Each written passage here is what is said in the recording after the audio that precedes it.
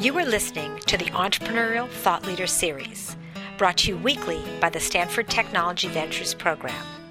You can find podcasts and video clips of these lectures online at edcorner.stanford.edu. Today, we've got two people who could take the whole time each by themselves, but they happen to be good friends. The first is a colleague of ours here in Stanford Technology Ventures program who also teaches at Cal, who is also a serial entrepreneur here in Silicon Valley, who has started 8 startups, and who also has a best-selling high-tech book on marketing that you may remember that Mike talked about last week. This is a fantastic book and one that I recommend to those of you who are interested in figuring out how to create products that customers actually want to buy. So that's the one. And you may say, Steve Blank, besides being famous and a great professor and a great entrepreneur, what else, and a great author, what else has he got to his credit? He happens to be, how many years were you a friend of Jesse before? 5 years with Jesse Fink. Now, Jesse Fink has also distinguished himself in the world of entrepreneurship in different venues. How many of you have ever used Priceline? Priceline. Okay, this man is one of the co-founders of Priceline. And how many of you are interested in clean tech ventures of one kind or another? Hands up high. In a second or third or fourth or fifth iteration, professionally, Jesse actually did something that has been a lifelong passion for him and I believe his spouse. He put together a firm, co-founded a firm that invests in the environment and things that are socially responsible. The name of that firm is MissionPoint Capital. So I'm actually not sure what the two of you guys are going to do. All I know is I better get off the stage and let you work your magic, right? Welcome, both of you, to Stanford. So, Jesse, I thought that was a spectacularly confusing introduction for anybody sitting or listening in the audience trying to figure out how a guy who started Priceline ended up in a company that's doing environmental finance and low-carbon investing. They really don't seem like they're on a career path that one would sign up for at Stanford. How did you end up from Priceline to getting into this new area? Well, first, let me be a politician. I've been watching so many debates and say thank you, Tom, and thank you, Steve, and thank you, Stanford, for having me. That work? One of us had to do that. Thank you. There's a lot that I want to say in these 45 minutes, and so I need to make sure that I pace myself, because especially when you have two entrepreneurs and you have two marketing folks on the same panel, it's quite possible that we can go off in some really interesting directions, and I think whatever we do will be interesting. And we can remove all the oxygen in the air at the That's same right. time. So I'm not sure how the panels have been handled in the past, but hopefully today will be an interesting afternoon for you. I actually have a degree in forestry. And so 30 years ago, when I was in high school, I was interested in the environment. And that was in the 70s. And I wanted to make a difference in the world. And so I thought going to forestry school was a way to do it. And I went to forestry school and realized that that wasn't going to be a path for me that was going to make the world a better place. I worked for Georgia Pacific as a field forester, cutting down trees. That didn't really seem like that was going to save the environment. And so I thought I should go to business school, because then I can save the world, because it felt like that business was the way things happened.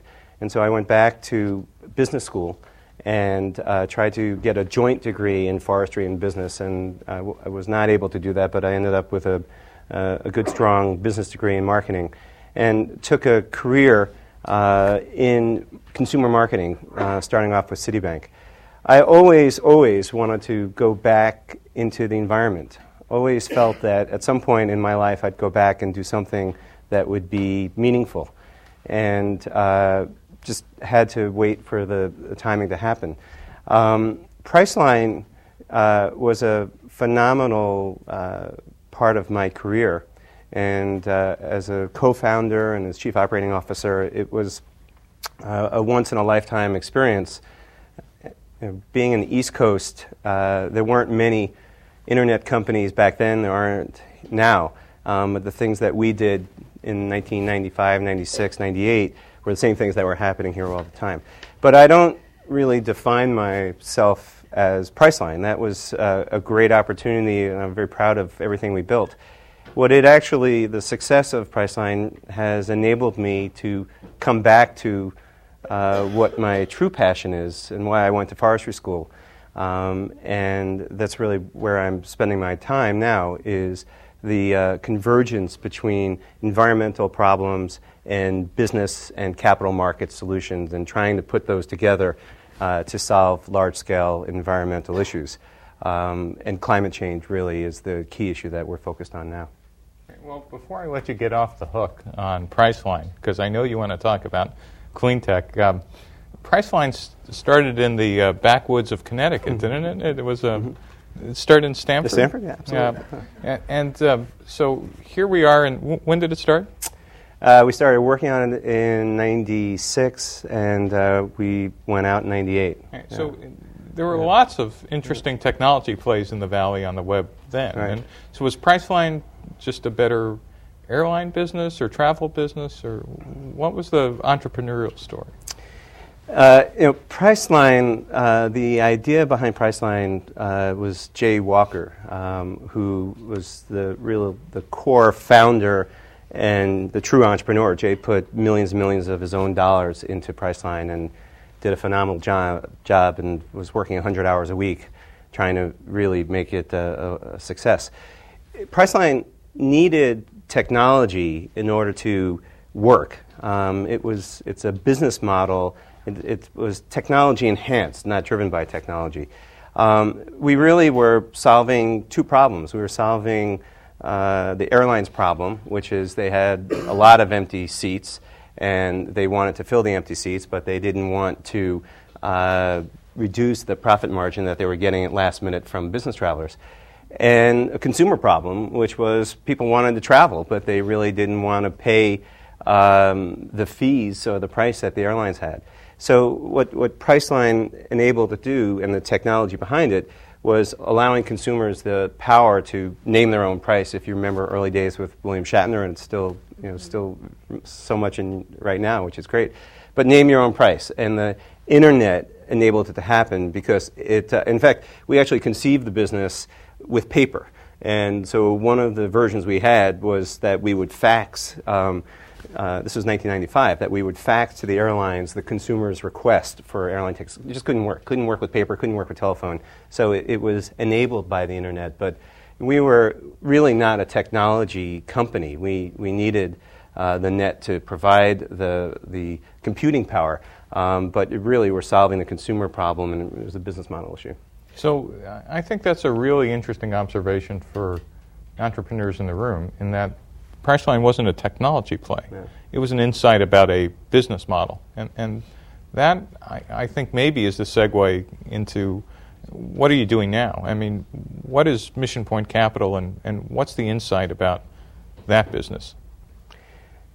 Well, it's important to say that Priceline's not a technology, really not a pure technology play, because people who know me know that I'm not all that savvy on technology. So I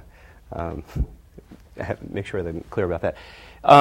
Where we are with MissionPoint and where we are in solving these large-scale environmental issues feel the same way, in that the solutions to large-scale environmental issues, climate change in particular, is not going to be solved entirely with technology. Technology, and I guess I have to be somewhat careful where I am when I say that. But the issues are so large with climate change that technology will enable the solutions, but there are business model issues, there are systematic issues that need to be addressed in order to really solve the issues of the carbon economy that we're in and the transition to a low-carbon economy. And so we are based in Connecticut, we're East Coast based, and we look at things, we look at technology as an enabler of one of the solutions, but we also really look primarily at the capital markets and see how the capital markets and changes in the capital market systems can affect this transition to a low-carbon economy. So when I think about clean tech investing, I think of solid oxide fuel cells or new, thin film semiconductors or solar concentrators or something else, and I'm getting a feeling that all those words you just used for the last 2 minutes doesn't mean that. Right. So what is it that goes on in Connecticut that makes you an investor in this space? And so what's an example of the type of difference between East Coast clean tech investing or low carbon investing and what's going on here in the Valley? Right. Well, the company that we formed 2 years ago with my partners, Mark Cirilli and Mark Schwartz, MissionPoint Capital Partners, is a company, we're a private investment firm, and we are focused on what we call a transition to a low-carbon economy. And we believe that the transition will come from clean energy and environmental finance. And it's important to have both of those together. If you, here there's a tremendous effort, and it's fantastic, towards clean energy technologies. Back east, there's a lot with environmental finance, and environmental finance is trading carbon credits, environmental commodities. We, as a firm, look at the intersection of those two. So an example is there's a lot of discussion right now regarding a U.S. carbon and climate bill, which hopefully will get passed this year. It's called Warner-Lieberman, if you follow it in the press. And there's discussion about a cap-and-trade mechanism, which is very important, putting a cap on carbon and then allowing the markets to trade underneath that. That requires a tremendous amount of an infrastructure, a financial infrastructure, to enable companies to trade their carbon underneath that. So we look at the whole financial transaction that has to happen, and we will invest through our firm, invest in companies that are involved in setting up the markets so that other companies will have the ability to trade carbon. That, to us, is as important as investing in solar, which we have some investments in solar. We have investments in wind. We're a firm believer in renewable energies and cleaner technologies in the core infrastructure. But I think the other part for us is really taking the environmental finance piece of it and marrying it together with the clean energy aspect. So help me understand, what are some examples, maybe just types of companies, if not names, that you guys invest in? In the clean energy side, we look at technology companies. So we have invested in a solar technology company, and I should say, on our website there are a few of our portfolio companies. Most of them we have not put on the website at this point in time. So we are looking at solar technology. In the wind sector, we have invested in a service company. So we looked at wind and said, it's great. There's wind farms that need to be built. That's not a business that we're going to get involved in. But all these turbines are being built all over the place. They need to be serviced. And so we invested in a wind service company that is well positioned to take advantage in the growth in the wind business. That's a service business. So technology business, service business, financial service business. And I think that's an area that we spend a lot of time because these technologies get developed and then they need to be deployed out there in the marketplace. And I think that may be a difference that we see, is that the issues in clean energy and in really trying to solve the problem in climate change is innovation obviously is important, but commercialization is equally important. And so how do things get commercialized? They get commercialized by the financial markets and by reducing the cost of capital. And so we spend a lot of time on financial services, looking at leasing operations, looking at ways that you can deploy all the great technology that for the most part is being established and developed out here. How do you get it out to the marketplace? How do you get it scaled faster? It's different in the energy business. It's not just putting more servers in. It's not a $5 million to a $10 million to a $20 million. You can create a technology, and it could be a $200 million install for the first coal plant to actually deploy that technology.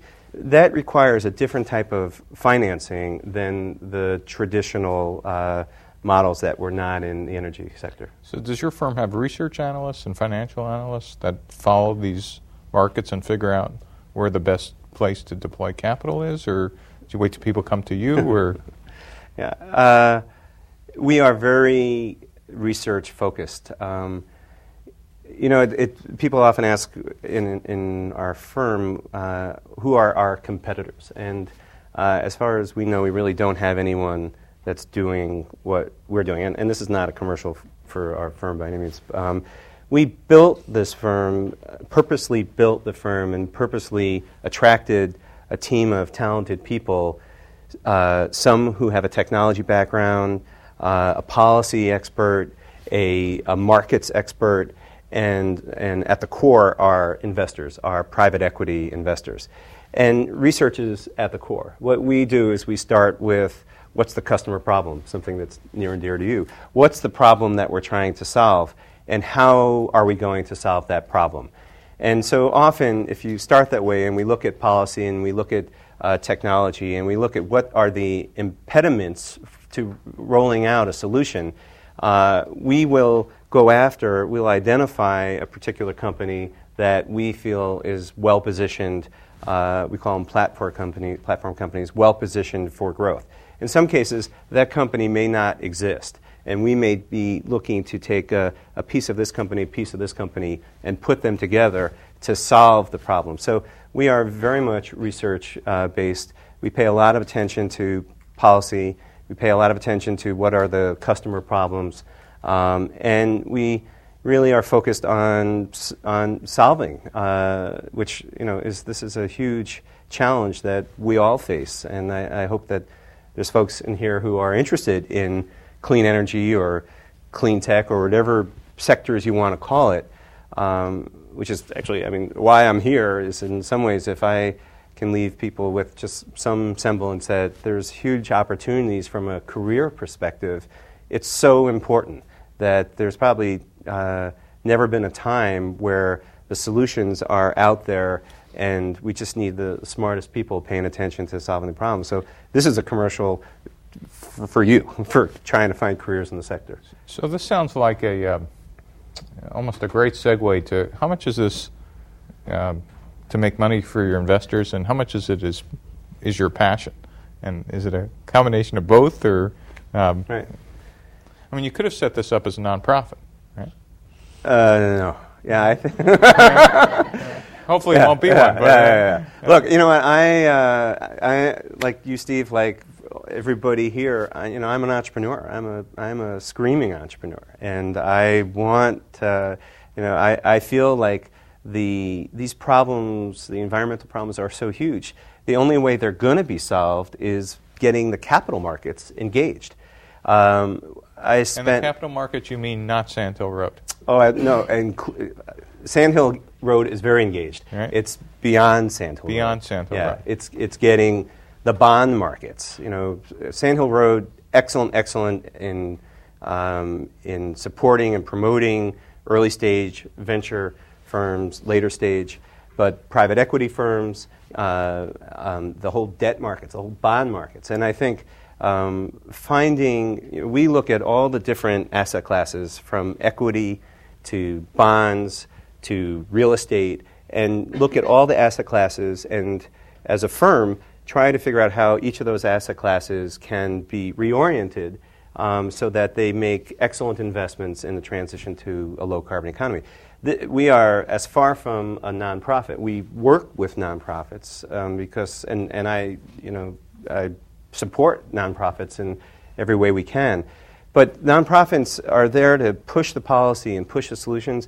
What needs to happen on the other side is there needs to be business and there needs to be solutions. And what we like to think that we're doing is accelerating the solutions and catalyzing the solutions so that the capital markets can be unleashed and solve the problems in a much quicker way than they would have otherwise. So is what you just said, is you're betting you could make a pile of money for your investors doing the right thing? Is that? Look, hopefully it's not a bet.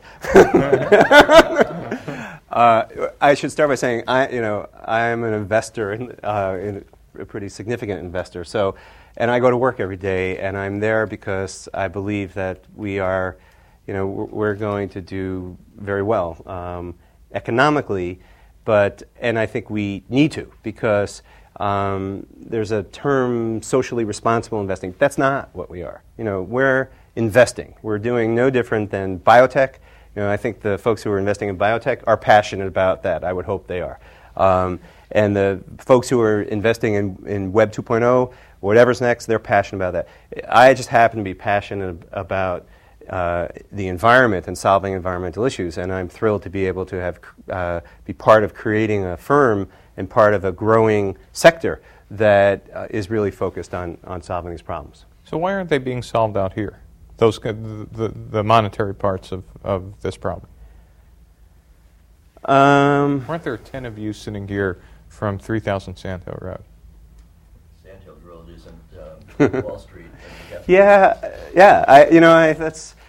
I think that Sandhill Road, there's a model, and it's a very successful model that works out here, and it needs to work. And quite frankly, it's so important in clean energy that it works. But some of the issues that are facing us, like coal, and coal is not going away, and we need to figure out clean coal and how to separate the carbon from coal plants and capture it and sequester it. Those are not going to be venture capital types of funding. Those are going to be industrial funding. Those are going to need $50 million, $250 million. And so it's an aggregation of capital that is different than the venture model. And so the venture solves a piece of it. I think that things like fuel cells and solar innovation and some of the geothermal, great things, and battery technology, great inventions that are happening here. But the commercialization piece of it, how are you getting billions of dollars to come in to do projects? And I think that's a big difference, too, is that the length of time to get these solutions going is a lot longer than typically what the time period is here. And so some of these problems and the solutions actually just don't fit the venture model. The payback is not going to be within that period of time that investors are requiring. Interesting. And you mentioned you have a policy person on staff. And I've always kind of wondered the impact of policy on deployment of clean technology, because here in California, I don't know if you know, but there's now a rebate system for solar, and I think last year there was more than 400 megawatts of installed solar. So do you affect policy, follow policy? What's your short and long-term view of... I would say the investments that we make are somewhat, they're not dependent on policy. When we make an investment right now, it's going to be financially sound with the policy as it stands. The option is when policy changes. But as a firm, we study policy very closely, and we are trying to influence policy. And I think we all can be. You influence policy when you vote. But it's so important because the capital markets will only go so far. And policy is what changes and what really moves capital. Capital is very efficient, and it'll find it. And a good example, but of a bad policy, in my opinion, is corn-based ethanol. So there's a policy, and it was out there, and a tremendous amount of capital went and is still going into corn-based ethanol. It just shows you that when a policy is created, the capital will flow into it. I think that the policy is so important, and in the investment community needs to pay more attention to policy. I think in the past we haven't, but especially in the energy industry, it's a regulated industry. Policy is crucial. So let me switch from MissionPoint Sure. and clean energy to where everybody, at least in this room, and maybe some people listening and watching, are. When you were in college, and did you know you were an entrepreneur? I actually didn't know that that's what the term was called. But I think that I think there's personality that you're born with. I'm not sure it's something that you can grow into. So, probably like everybody in this room. Well, I'm not sure if you have paper routes anymore, but we had paper routes. Did you have paper route? I did. In my generation, you had a paper route, and as an entrepreneur, you'd run around and try to figure out how many new subscriptions you can have in your paper route. So I was constantly trying to create new ideas, whether it was in the jobs that I was in or solving other types of problems. That's what I am now. I want to solve problems, and now my focus is solving problems that I have been interested in for the last 35 years. Do you wish you would have done something in college that you didn't do that would have made you a more effective entrepreneur?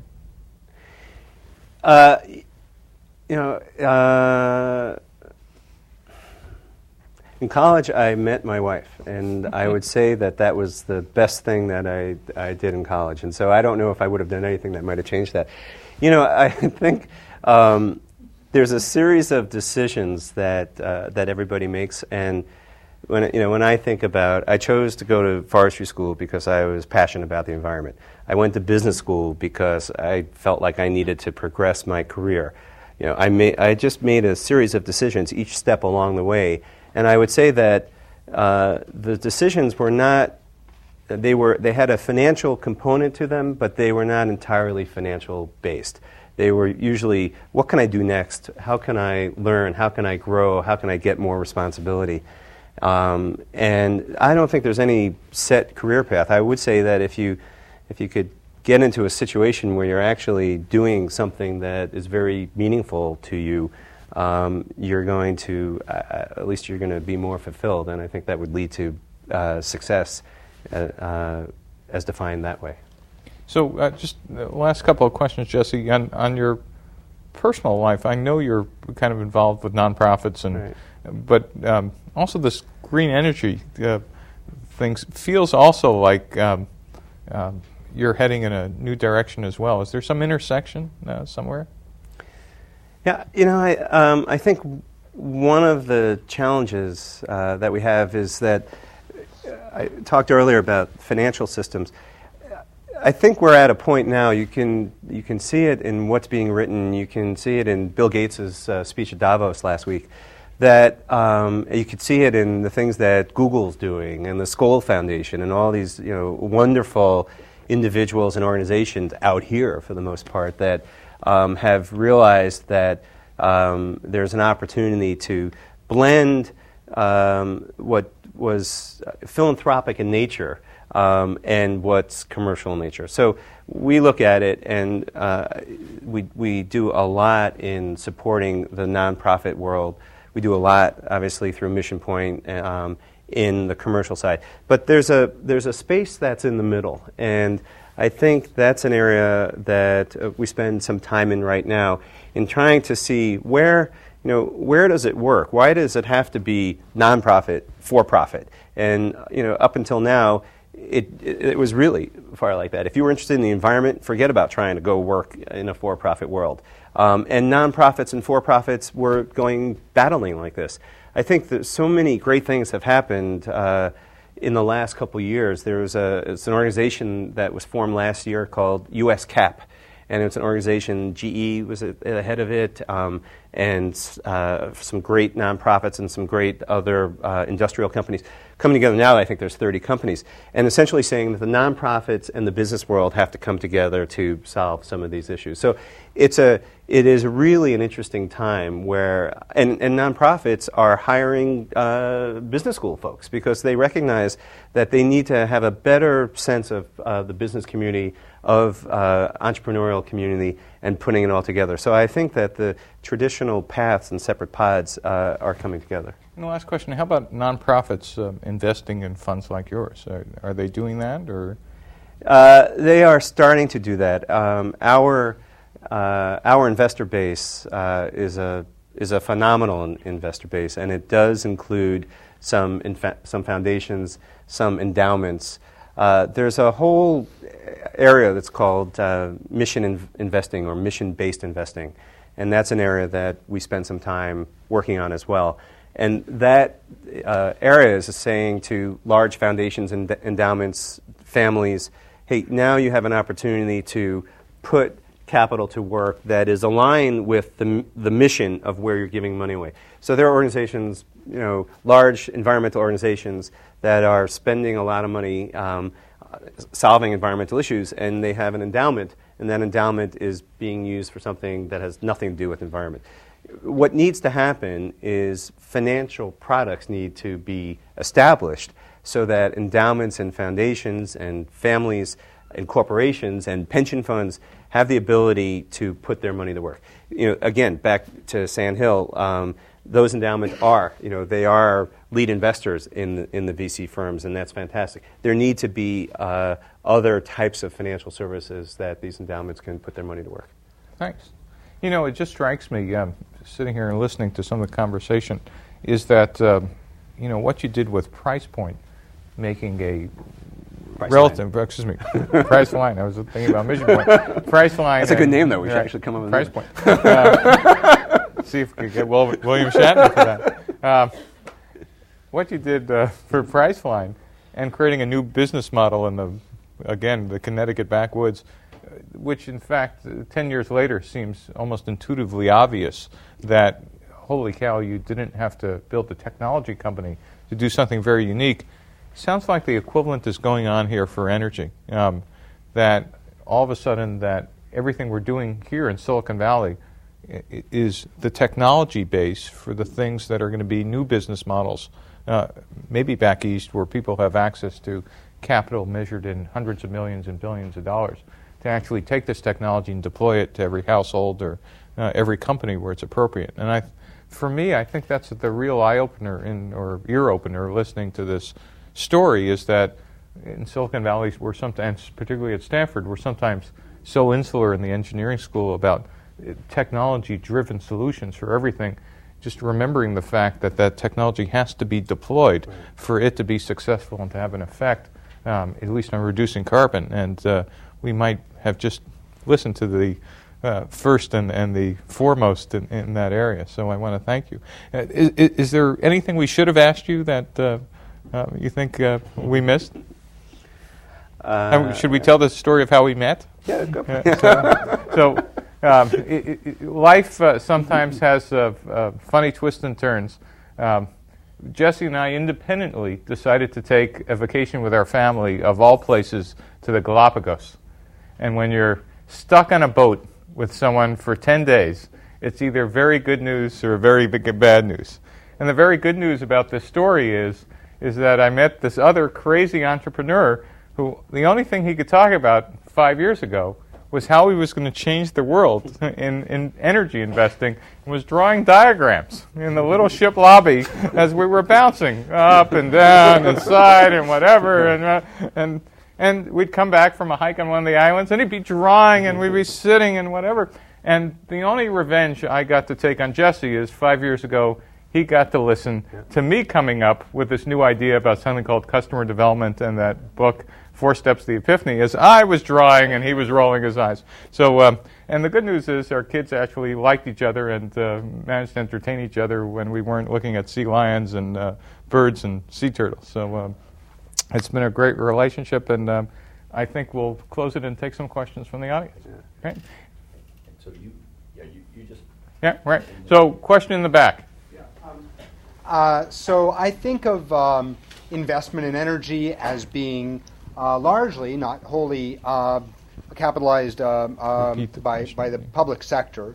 And I think of, I guess, it might be interesting to look at some examples. I'm thinking about the bond issue that Whoops in the Seattle area, where they funded 5 very large nuclear power plants, and then that money didn't work for the energy, the people that got the energy. But just, maybe you can help us understand what the role of public funding is and private investment in energy. So the question, if I could repeat it, is, Jesse, what's the difference between public funding, like raising bonds for energy plants, versus the private investment you're suggesting that your firm will offer for energy?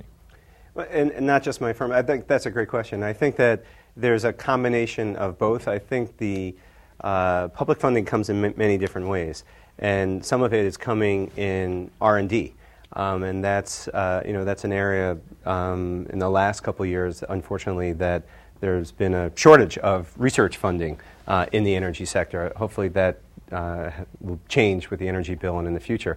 But as far as large bond initiatives, you need the private sector to jumpstart some of these initiatives and prove out the markets before you can get large-scale funding on the public side.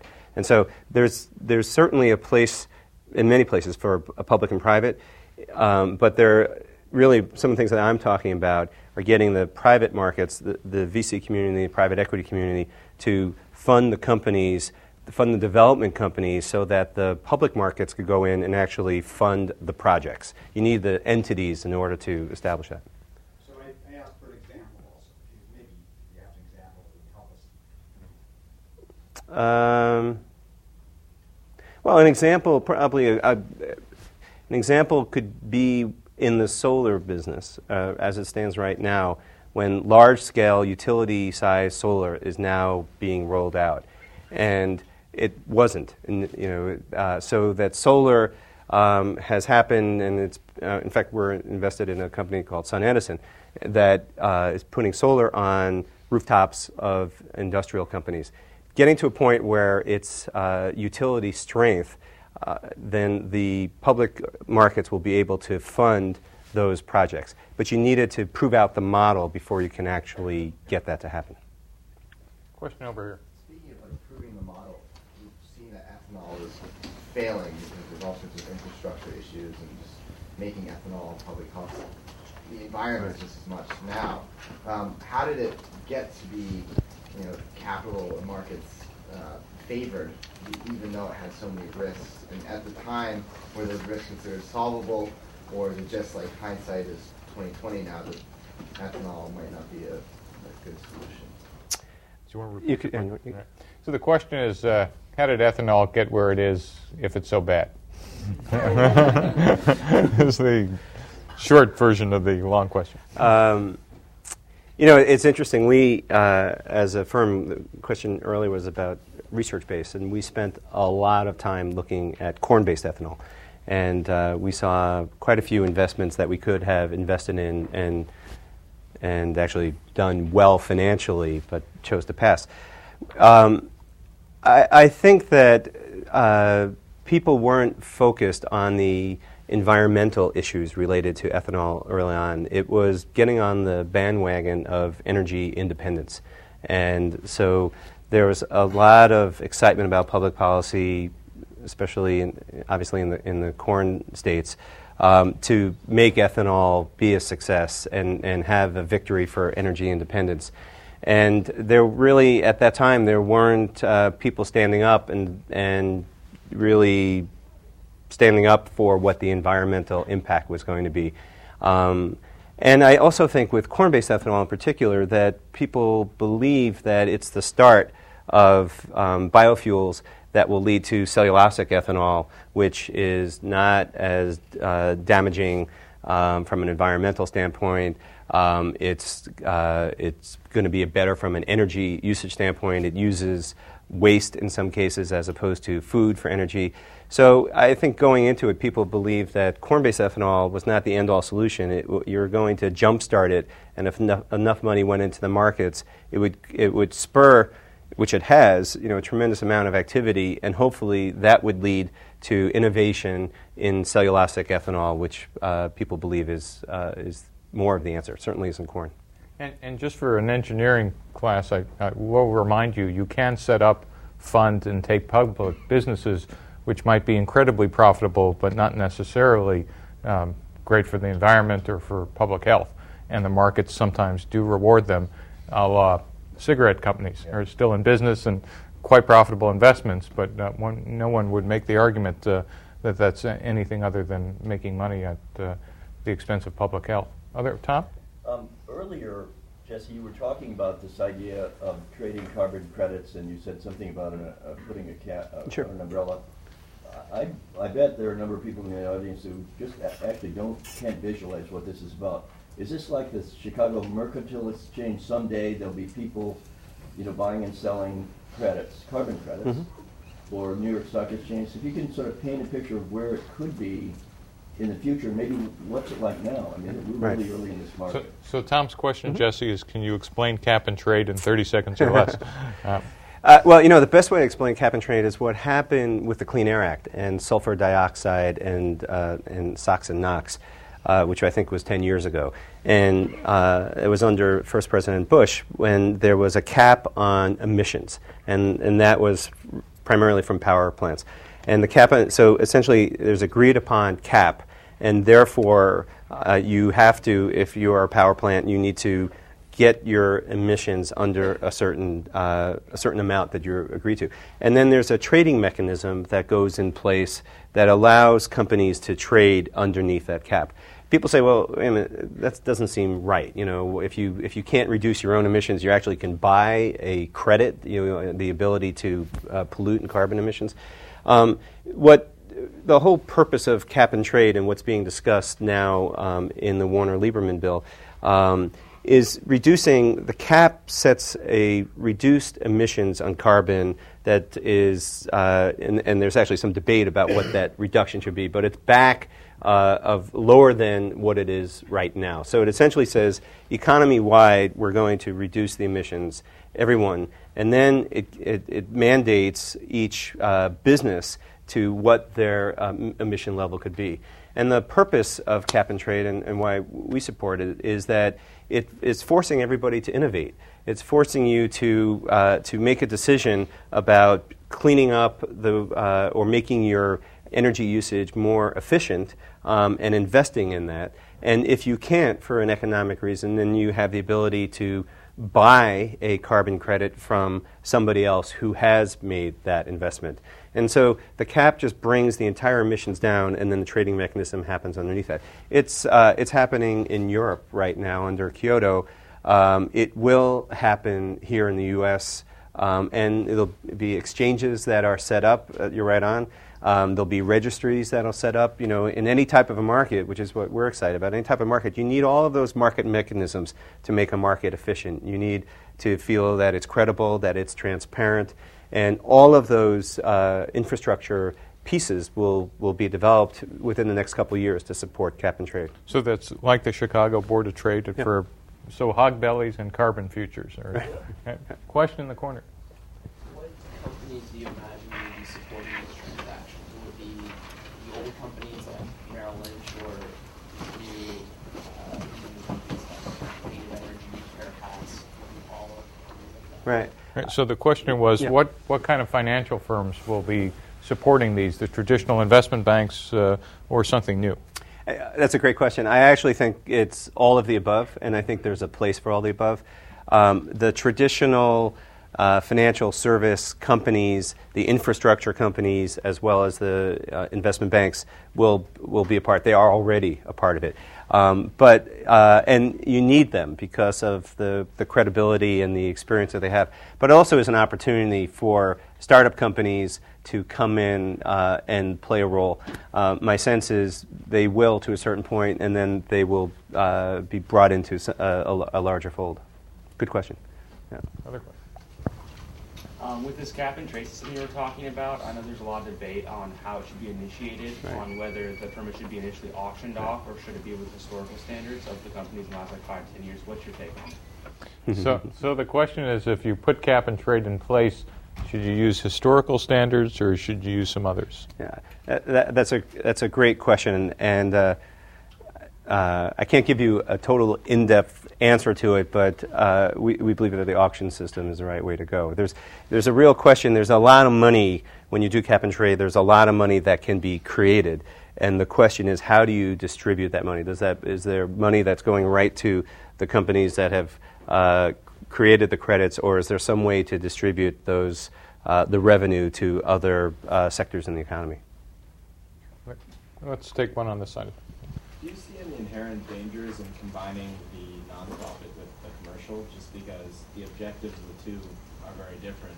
One is to make money, and one is to make to change the world future, could the money that the nonprofits give not necessarily go to what they initially want, given the different objectives of the two sides? Right. So the question was, if you're taking money from nonprofits into a for-profit fund, can you run into some problems when you do that?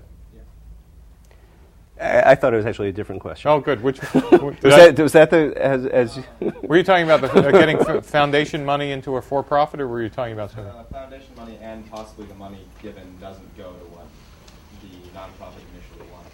Right. Okay. Due to the difference. Yeah. Well, let me answer it just in. You get to answer any question now you want. Yeah.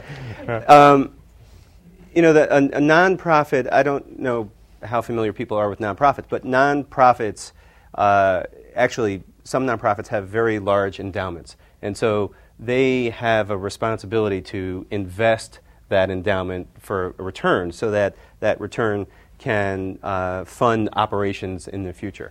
And they're making investments everywhere. You know, they're probably in most cases they're invested in all different sectors and all different industries, unless they've been able to exclude some. So right now, if you're running a large nonprofit, there is the investment side of the nonprofit, and then there is the operations or the program side of the nonprofit, and they're very separate.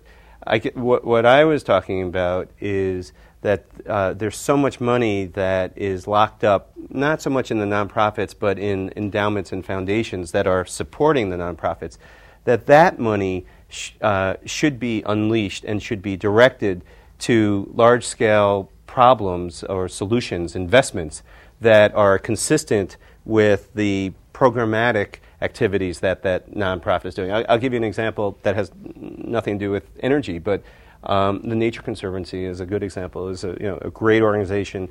They're in the business of buying large tracts of land from a biodiversity standpoint and holding on to that. People who support the Nature Conservancy, for the most part, are supporting the Nature Conservancy by writing a check so that you can support their operations. What if there was an opportunity that you could invest? So investors could support the Nature Conservancy in a different way. They can support them by owning a piece of the land or having an investment vehicle, and so that money, from an investor's perspective, was not going out in the form of a donation, but was being recycled in the form of an investment. And that may not have actually clarified your answer, your question. But so, you can get it later, and we'll stand here until he answers your question. But I do want to make one thing clear: the work that I'm doing is not nonprofit. You know, we support nonprofits through our philanthropic efforts and other activities. Where I spend my life is very much for-profit. It's very much commercial, and I'm a firm believer that the solutions need to come from the commercial side and the investment side that can then support the hard work and great work that nonprofits are doing. Question in the middle. It seems that the initial clean tech investors invested on a belief that there would develop a need for the clean technology or what have you. Are we getting to the point where it's becoming attractive to anyone, no matter whether they're skeptic about the environment or they believe in global warming or not, that there's just the one bottom line and not a triple or a double that they can feel confident investing in? Right. So the question was, help me again.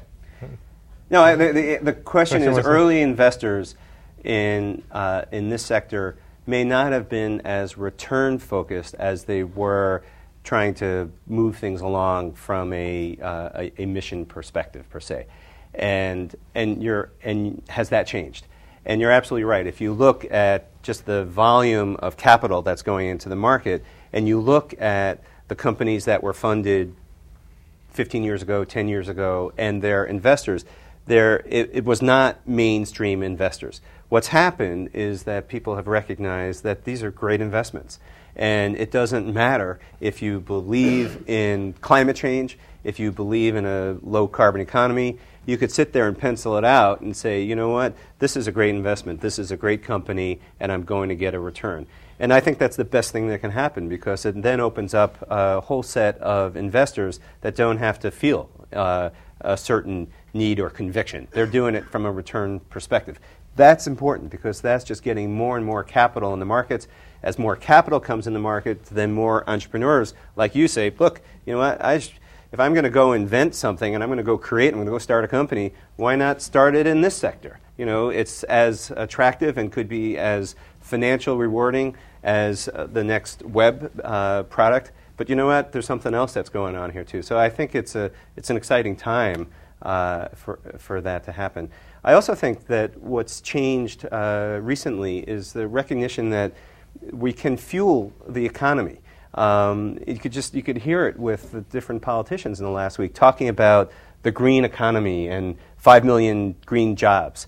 And so instead of feeling like there's this trade-off in clean energy that you're going to have to give up something, I think there's a real sense of optimism now that it is the next new economy, that there's a lot of jobs that can be created, there's a lot of careers that can happen, there's a lot of wealth that can be created for the entrepreneurs and for the investors.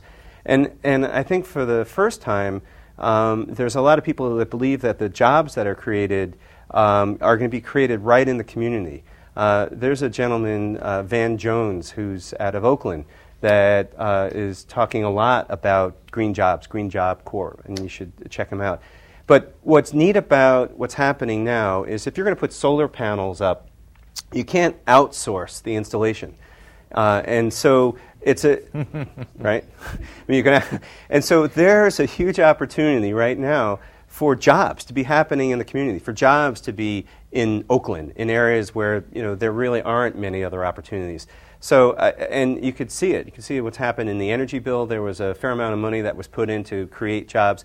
It's the fueling of a new economy, and I think that the fact that there's a new service community that needs to be built out for the installation of clean energy, for the servicing of clean energy, I hope that it's an opportunity to kind of kickstart the economy. Large-scale automobile manufacturing, I can't tell you whether it's coming back or not, but I will tell you that putting solar panels on, it's happening. The amount of people who are getting new jobs that are created from the green economy is large, and it's growing. So it's a real optimism that's happening out there. And let me throw my 2 cents in on that one just quickly. Is anytime a Web 2.0 VC feels a need to have a clean energy investment portfolio, you realize that this has become mainstream in Silicon Valley and Sand Hill Road. You're embarrassed nowadays if you're a venture capitalist, at least a full-service VC, and you don't have a couple of portfolio companies in this space. And that's either the continuation, the lemming effect, or wisdom, depending on the returns in a couple of years. Let me just add on to that too, which I think what's so exciting is that each of the asset classes are being mobilized to solve these problems. It starts with the venture capital community, and it's very exciting what's happening right here.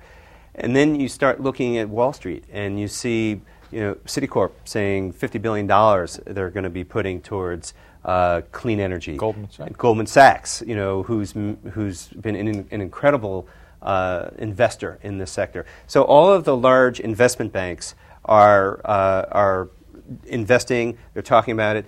And I'm surprised I haven't mentioned this before, but energy efficiency is a huge opportunity. And that's an area that has been underserved, underinvested. It's not quite as sexy as the next fuel cell or solar, but it is right here, right now. Green buildings can be retrofitted. And there needs to be so much more emphasis put on energy efficiency because it's right here, and it's not a trade-off of dollars. Those are dollars that will be returned immediately, given the savings on the energy side. Question. So cap and trade, from what I understand, it mostly applies to industrial settings. Has there been any talk or is anything in place of like a residential cap and trade where a person can build a clean building or install solar panels? And other than just getting a lower electric bill by less usage, but they maybe, and that's an additional financial incentive, maybe the people are using exceptional amounts of energy, they can they're forced to sort of kick something back to those guys who are using very little. So the question is there ever been a notion or proposal for residential cap and trade in addition to the industrial cap and trade that's proposed? Yeah, a lot of people talk about that. I think that the low-hanging fruit is industrial emissions, and so that's where the focus has been. But there are other incentives, Steve can talk about it too, to encourage you to make that investment in solar and in renewable energies. And I mean, you have had personal experience with that. So. I just literally yesterday signed a contract for a solar installation in our house, and I have to tell you the payback now is about 7 years. And if you're thinking about being a long-term homeowner, that is, instead of just flipping houses, which nowadays probably isn't a good idea, that's pretty good payback. And it's pretty good payback even if you were just doing it on dollars and cents, let alone just trying to figure out what's good for the environment. So, yeah, I don't think there'll be a cap and trade, in my opinion. It'll be a long time before we see that, but there'll be enough economic incentives for both consumers with already installed and builders. I think what we've done in California with PG&E and also AB 32 in California, that's going to drive some of these things on a statewide level to much lower levels of carbon emission. We have time for about one more question. Yes? I just want to know, what's the relationship like between the big electric utilities who control the power grid and smaller companies who you might fund who want to implement projects, let's say like a wind farm or a solar farm? So the question is, what's the relationship to the big utilities and the small companies that MissionPoint Capital might want to fund? Well, the utilities now need to create renewable power. So there has been a real awakening. It's happening on a state-by-state basis. California in the lead, but it's it's probably in 20 states at this point in time, and there's a push on the national level. So utilities need to work with independent operators to find sources of renewable power.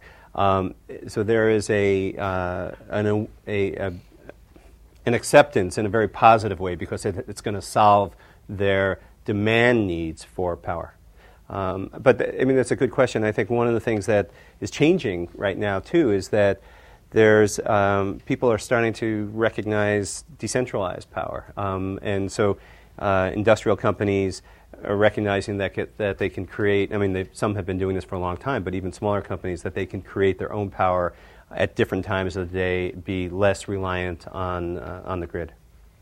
So Jesse, I really appreciate you coming out from Connecticut and coming here to talk to us. We also won't mention the fact that your son is here at Stanford as well and sitting in the audience, but we won't bring that up. And so thank you very much, and it was great talking to you. Thank you. Thank you for having me.